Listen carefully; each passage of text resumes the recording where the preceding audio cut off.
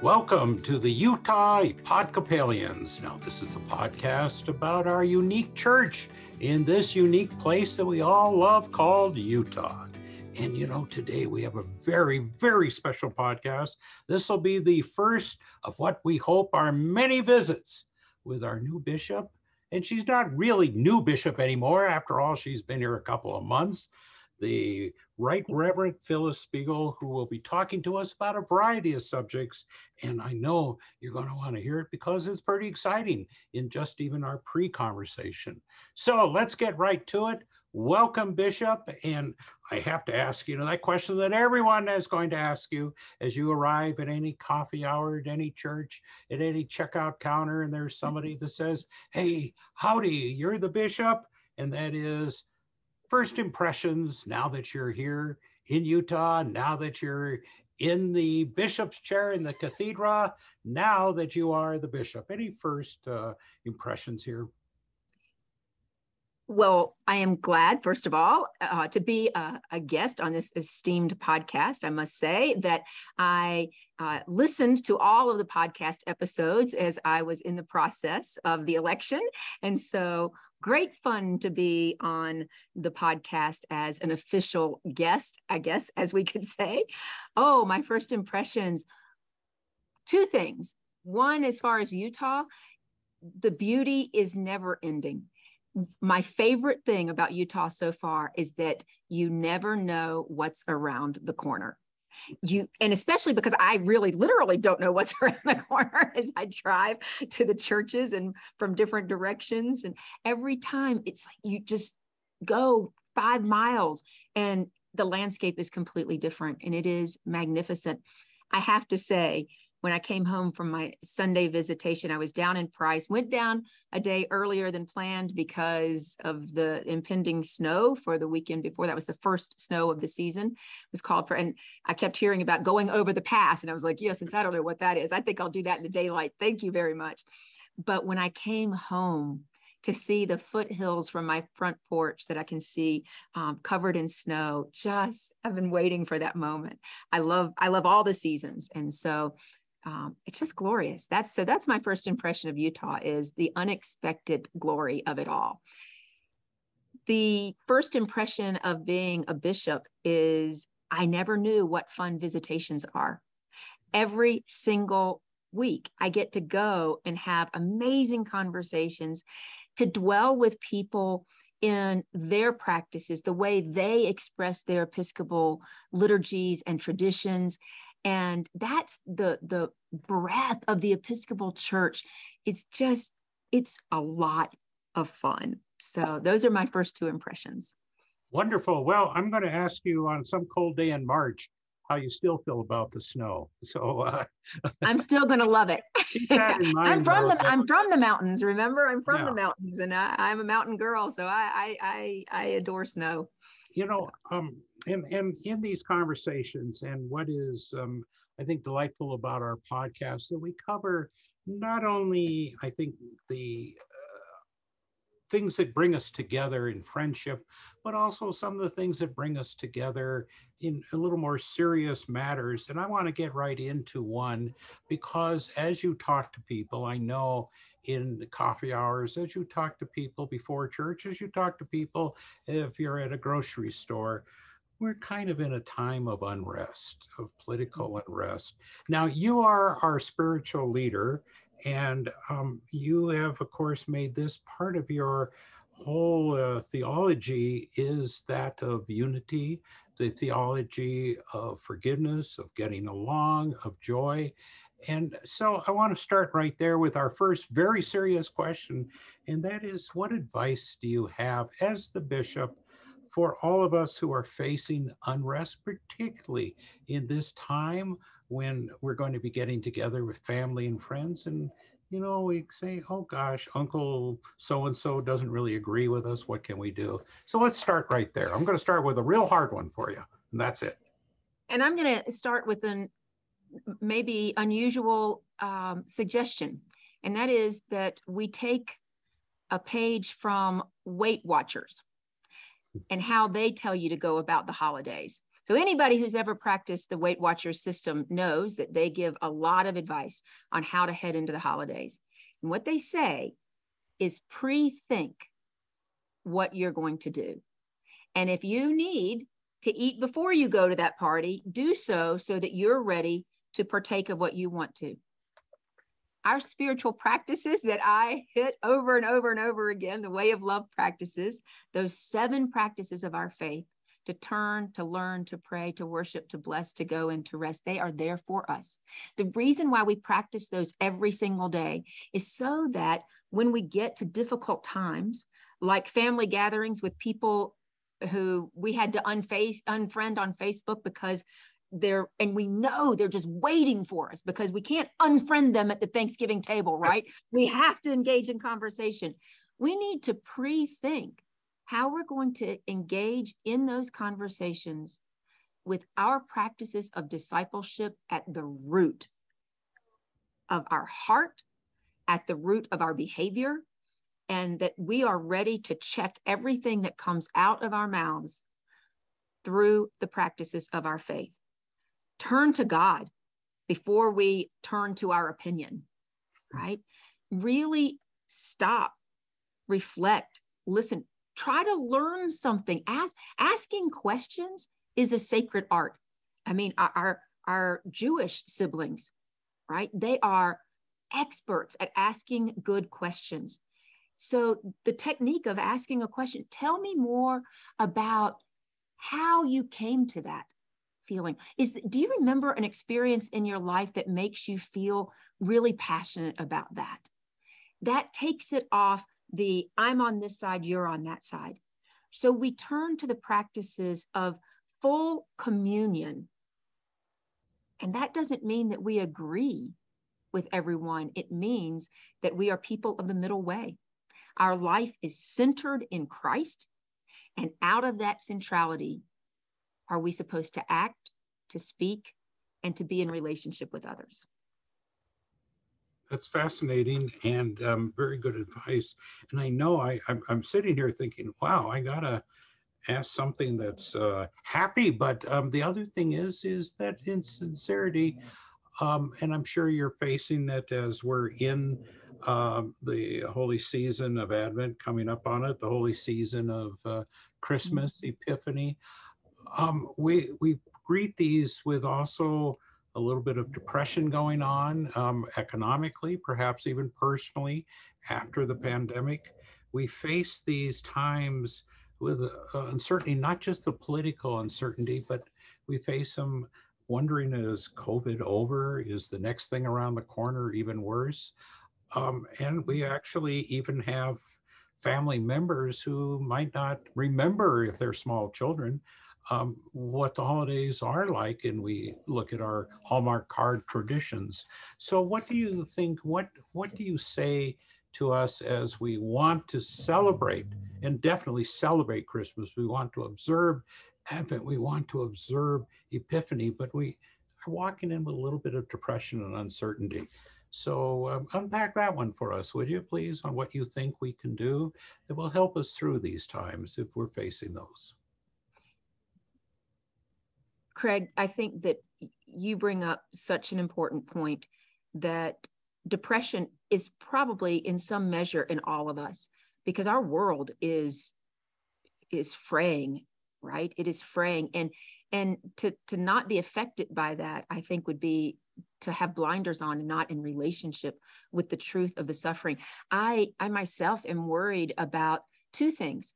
Those who can't afford any food for the holidays, I mean, on a regular day, much less the holidays, and those who will go in debt trying to do the same meal that traditionally is expected in their family, instead of saying, these are times we have to cut back. So there are real factors where we can't even just with abandon, enjoy our holiday traditions, right? And have the meal, have the big turkey, have the big ham, whatever it is, that because gas is so expensive, relatives can't afford to travel, or it might not be safe still with COVID.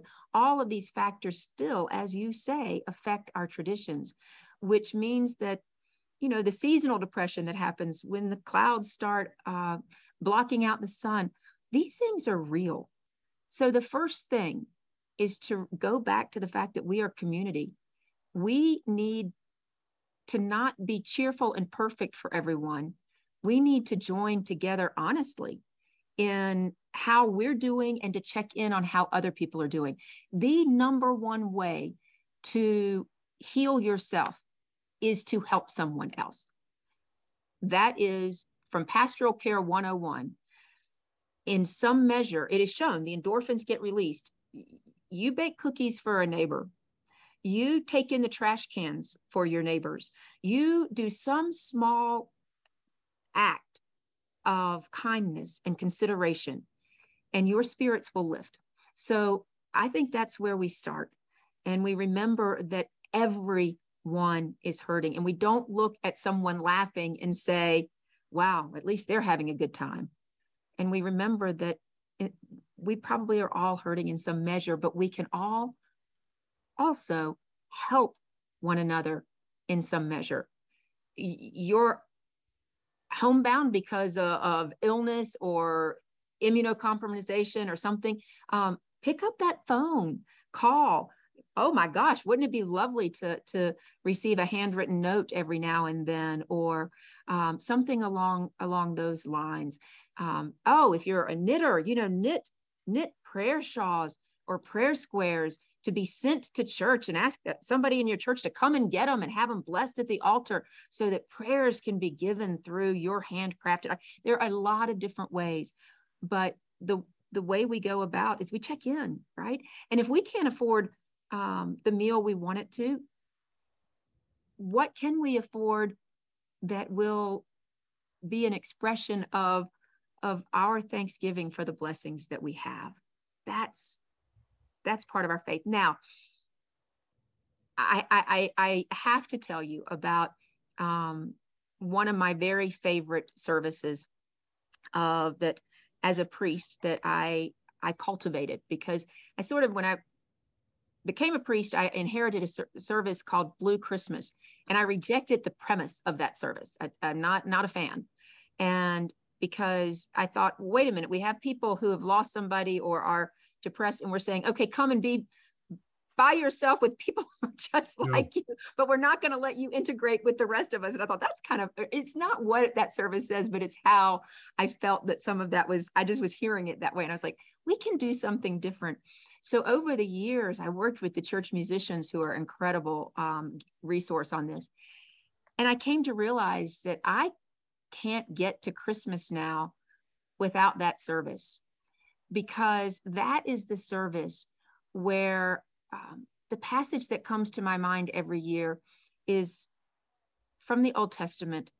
And there's a passage that says, Rachel weeps for the children of Ramah, that the sorrow in the world is so great that a matron of our faith weeps. And that service that I called Longest Night Service was where we would get together on around the 21st of December and have a service where we stopped before the joy and we remembered why Jesus came into this world. Our faith offers us it's beautiful music. I mean, A Bleak Midwinter is gorgeous for that service. To stop and to think, that Jesus came because the world could not find its way back to wholeness without the incarnation. The law was not doing it. We needed love incarnate. And so on that longest night was a service that allowed us to let Jesus come to us just as we were, to cry, to hold on to others, to comfort, to light candles, wonderful things. So I encourage, whether that's in your own home or whether that's as a church, to find a way to observe the stillness and the darkness of the world and to pray for what needs to be prayed for, so that when we come to Christmas, when we come to the celebration of the incarnation, we know that we are greeting our Lord from the place of full humanity. So I think our faith offers us what we need for times just such as this. You just mentioned that we can do this in a church or in home. I know that home services, home observation of our various holidays is important to you. Do you want to explain a little bit about that, that these holy days don't have to be celebrated in the church down the street, that you can observe them at home too? Yes, and if you can get to church, I want to be clear that go to church. Oh, of Don't course. stay home. Yeah. Go to church. But from Advent to Epiphany, through Epiphany, these days are probably the seasons of the church year that we have the most home practices as part of our faith. So it starts, of course, with the Advent wreath, which is an evergreen wreath. And oh, you can go on Pinterest and you can see 400 different ways of doing that. You know, you can have your mason jars, you can have, there's like a lot of different ways, however you want to Pinterest it up. But that you have candles, and they can be electric if you're in a facility that is not allowed open flame. But that you have a way that every night or every morning you stop. And so if you have family, to have children light that candle, maybe just holding your hand for the first couple of years. And then as they get old enough to strike their first match, being with the Advent wreath is incredibly important. There's tons of resources for how to celebrate Advent from all ages. But in my household, some of my favorite memories of raising my daughter were around the Advent wreath.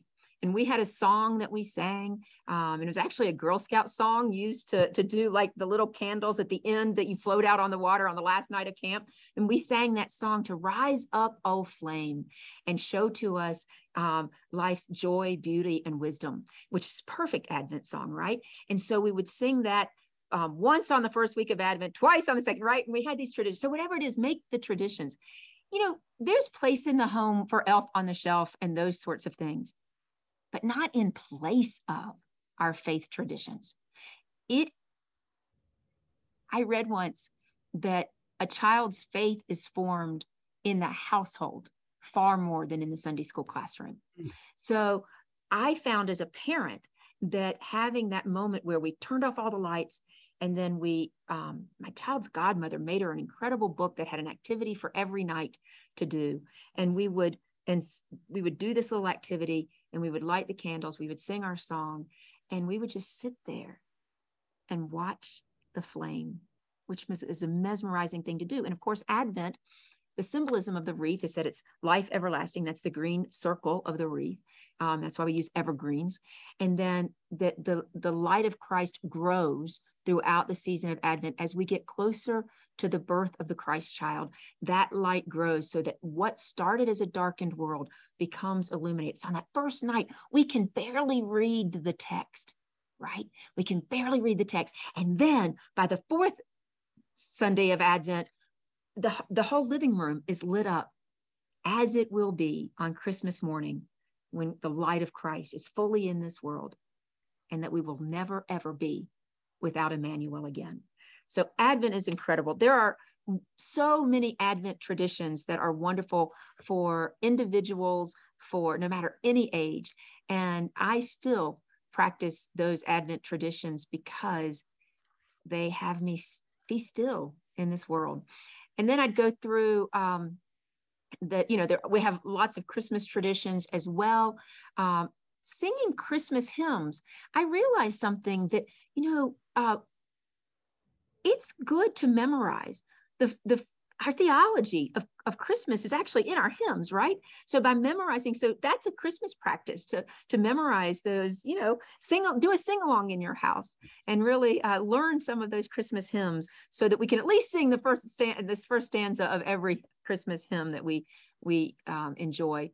And then Epiphany is one of my very favorites, where we bless the chalk. And Epiphany is the time when house blessing. So if you have a new home, it would be the time to invite your clergy person over for a meal or to invite the entire church over for a little bit of an open house, and the house gets blessed. And the reason why house blessings are traditional for the season of Epiphany is because, okay, Craig, here's the test. Here's the question for you. Uh-oh.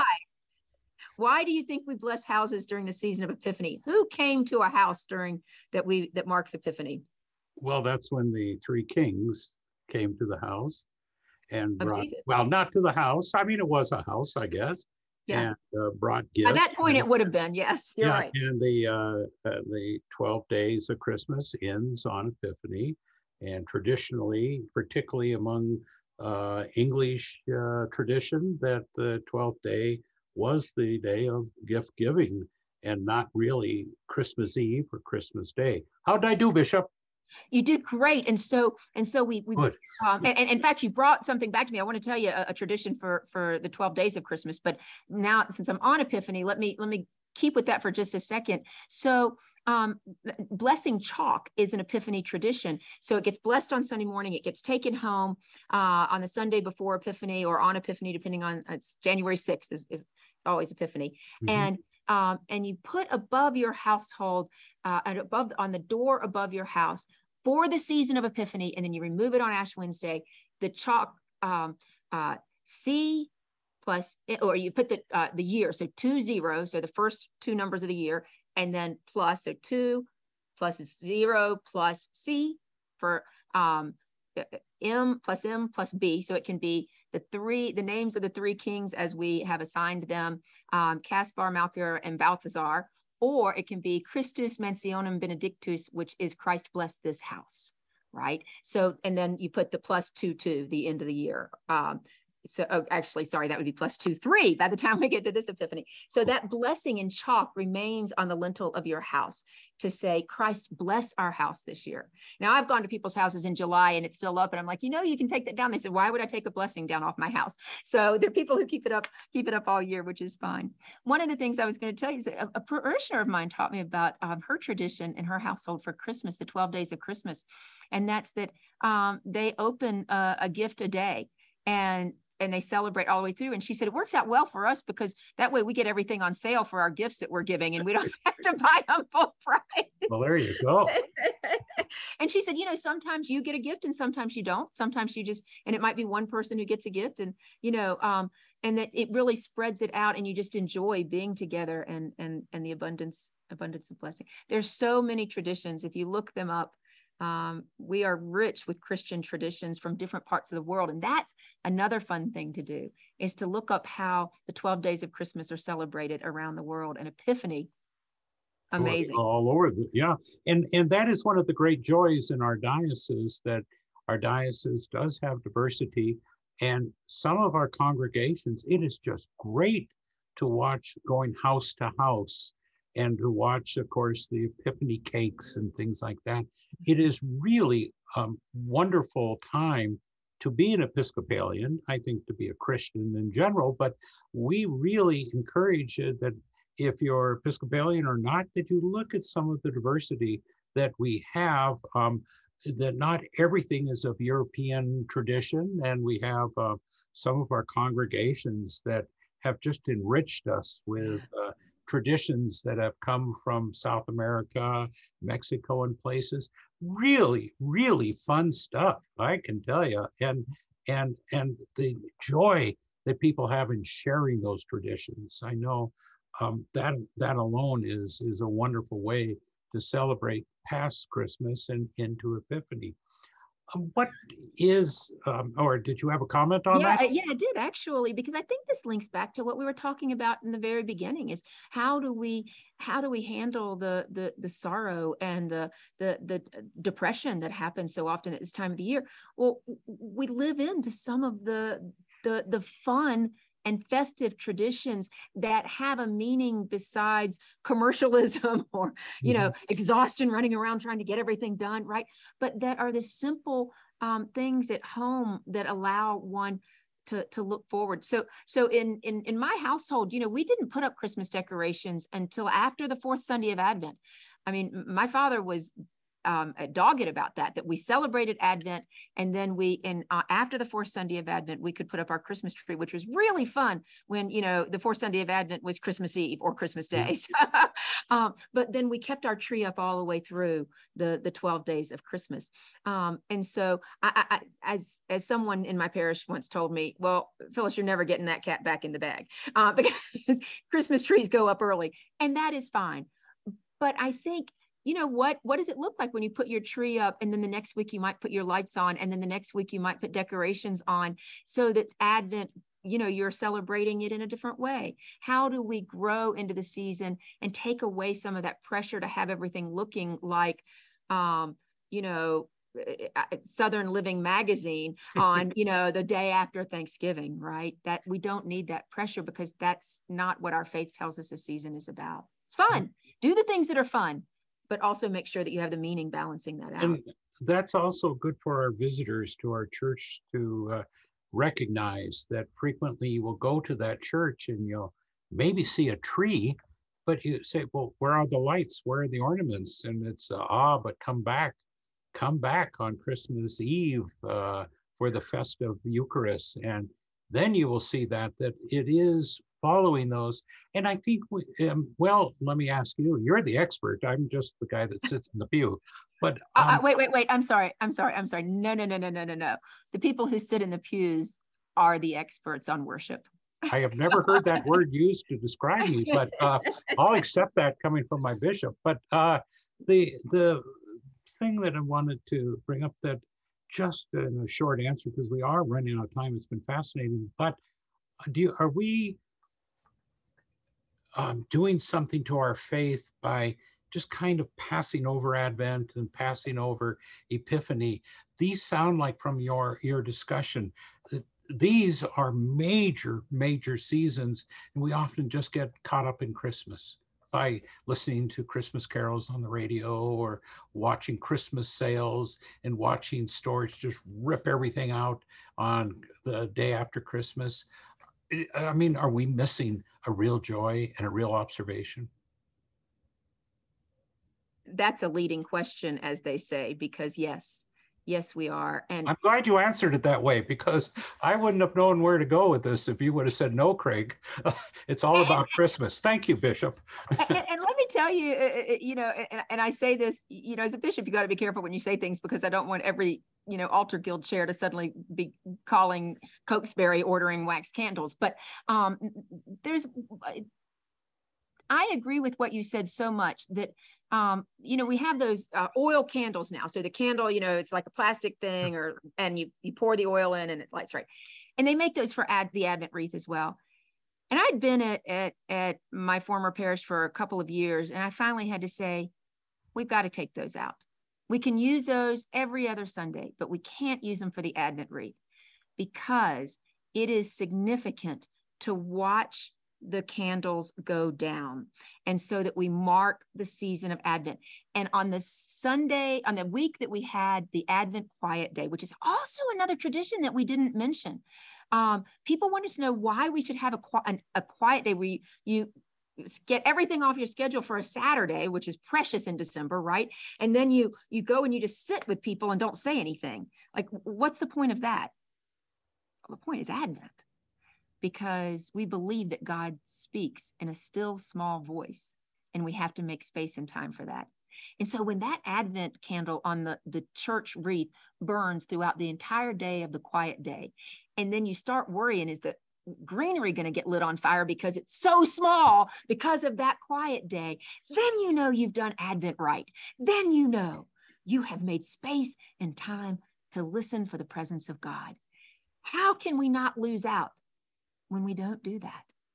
Wow, that's it. And really, you won't see artificial trees in the Episcopal Church, or at least under your episcopate, correct? Greg, you just made people go into a panic, but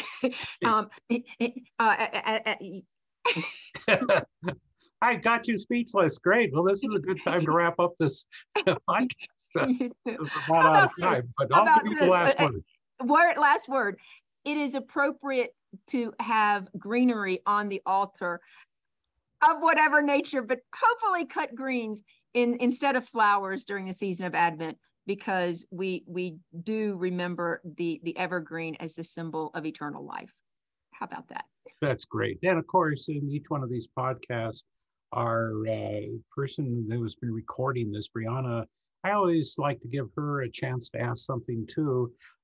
And we're about at our half-hour mark. But Brianna, is there anything you wanted to ask the bishop in this very first podcast with? We're going to call it Stump the Bishop. All right, ready? No, Go. I didn't. What do you have any last thought or question? Yeah. I want to actually go back to the beginning, something you mentioned at the first when you talked about your Sunday bishop visitations. I want to familiarize our listeners with not just what the purpose is of those, but what your purpose is of those. So what is the reason that you go to these Sunday bishop visitations? Thank you for that, because we do talk in Episcopal speak sometimes, and it's always helpful to have a moment. There are a couple of reasons. So there is a canonical reason, which means a church law reason, and that is that the bishop is supposed to make regular visitation, and those canons are written differently depending on circumstance. And here it's once a year, the bishop will go and visit a congregation, check the records, talk to the leadership of the church, so the elected board of the church, and make sure that the church board has the ear of the bishop, and that the bishop is aware of the life, health, and vitality and spiritual well-being of the churches in the bishop's charge. So that's the main reason. However, as I'm a new bishop, the former bishop, Bishop Hayashi, made those visitations. So there's no canonical requirement that I'm visiting. But so my purpose right now in making those visitations is to build community, to have a chance to talk about the things that I think are incredibly important in our Episcopal identity, but primarily to listen, to really get a feeling for the best of what the Episcopal Church has to offer in Utah, right? What is it that we love about our church, our ministries, our place, our people? And then to also, what are our worries, our fears, our laments, our hopes, our longings for where we are called to serve? Each church is in its location because it has been planted by God to serve in that location. And as Jeremiah says, the welfare of that church will be found in the welfare of the city. And so my job is to go and to let the people be the interpreter of their location and their church to me. So. Wow. Well, that's great. Well, this time went by really too quickly, and I hope that this is a regular part of, I know of your busy days, that you can be part of these podcasts, because it is so good to get to know you this way and to talk and to learn about you in your version of the Episcopal Church, not just canonically, but just some of the ways that you like to see the celebration that is all included in the Book of Common Prayer and our other, our brand new publications that we now have from General Convention that we can use, and some of these, the music and all that. So thank you so much for contributing to this understanding that we have as we examine our unique faith in this unique land of Utah, as we are the Episcopalians podcast of the Episcopal Diocese of Utah. I'm Craig Worth, and thank you so much for being with us.